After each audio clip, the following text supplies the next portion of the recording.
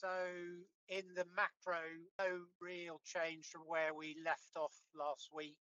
Bond yields are lower.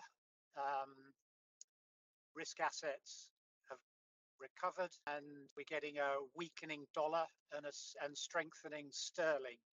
So in the absence of any other major economic news this week, I think we're going to probably remain risk on for the next few days.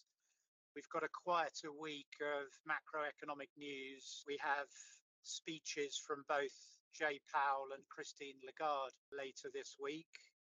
And we've got UK GDP data, presumably with some revisions provided by the ONS, who have put their hand up recently to say that the numbers they have been doing haven't been very accurate. So could be quite interesting, but probably not market moving events. That's really it. Typically quiet day in the UK today. No real headline grabbing news that I've seen.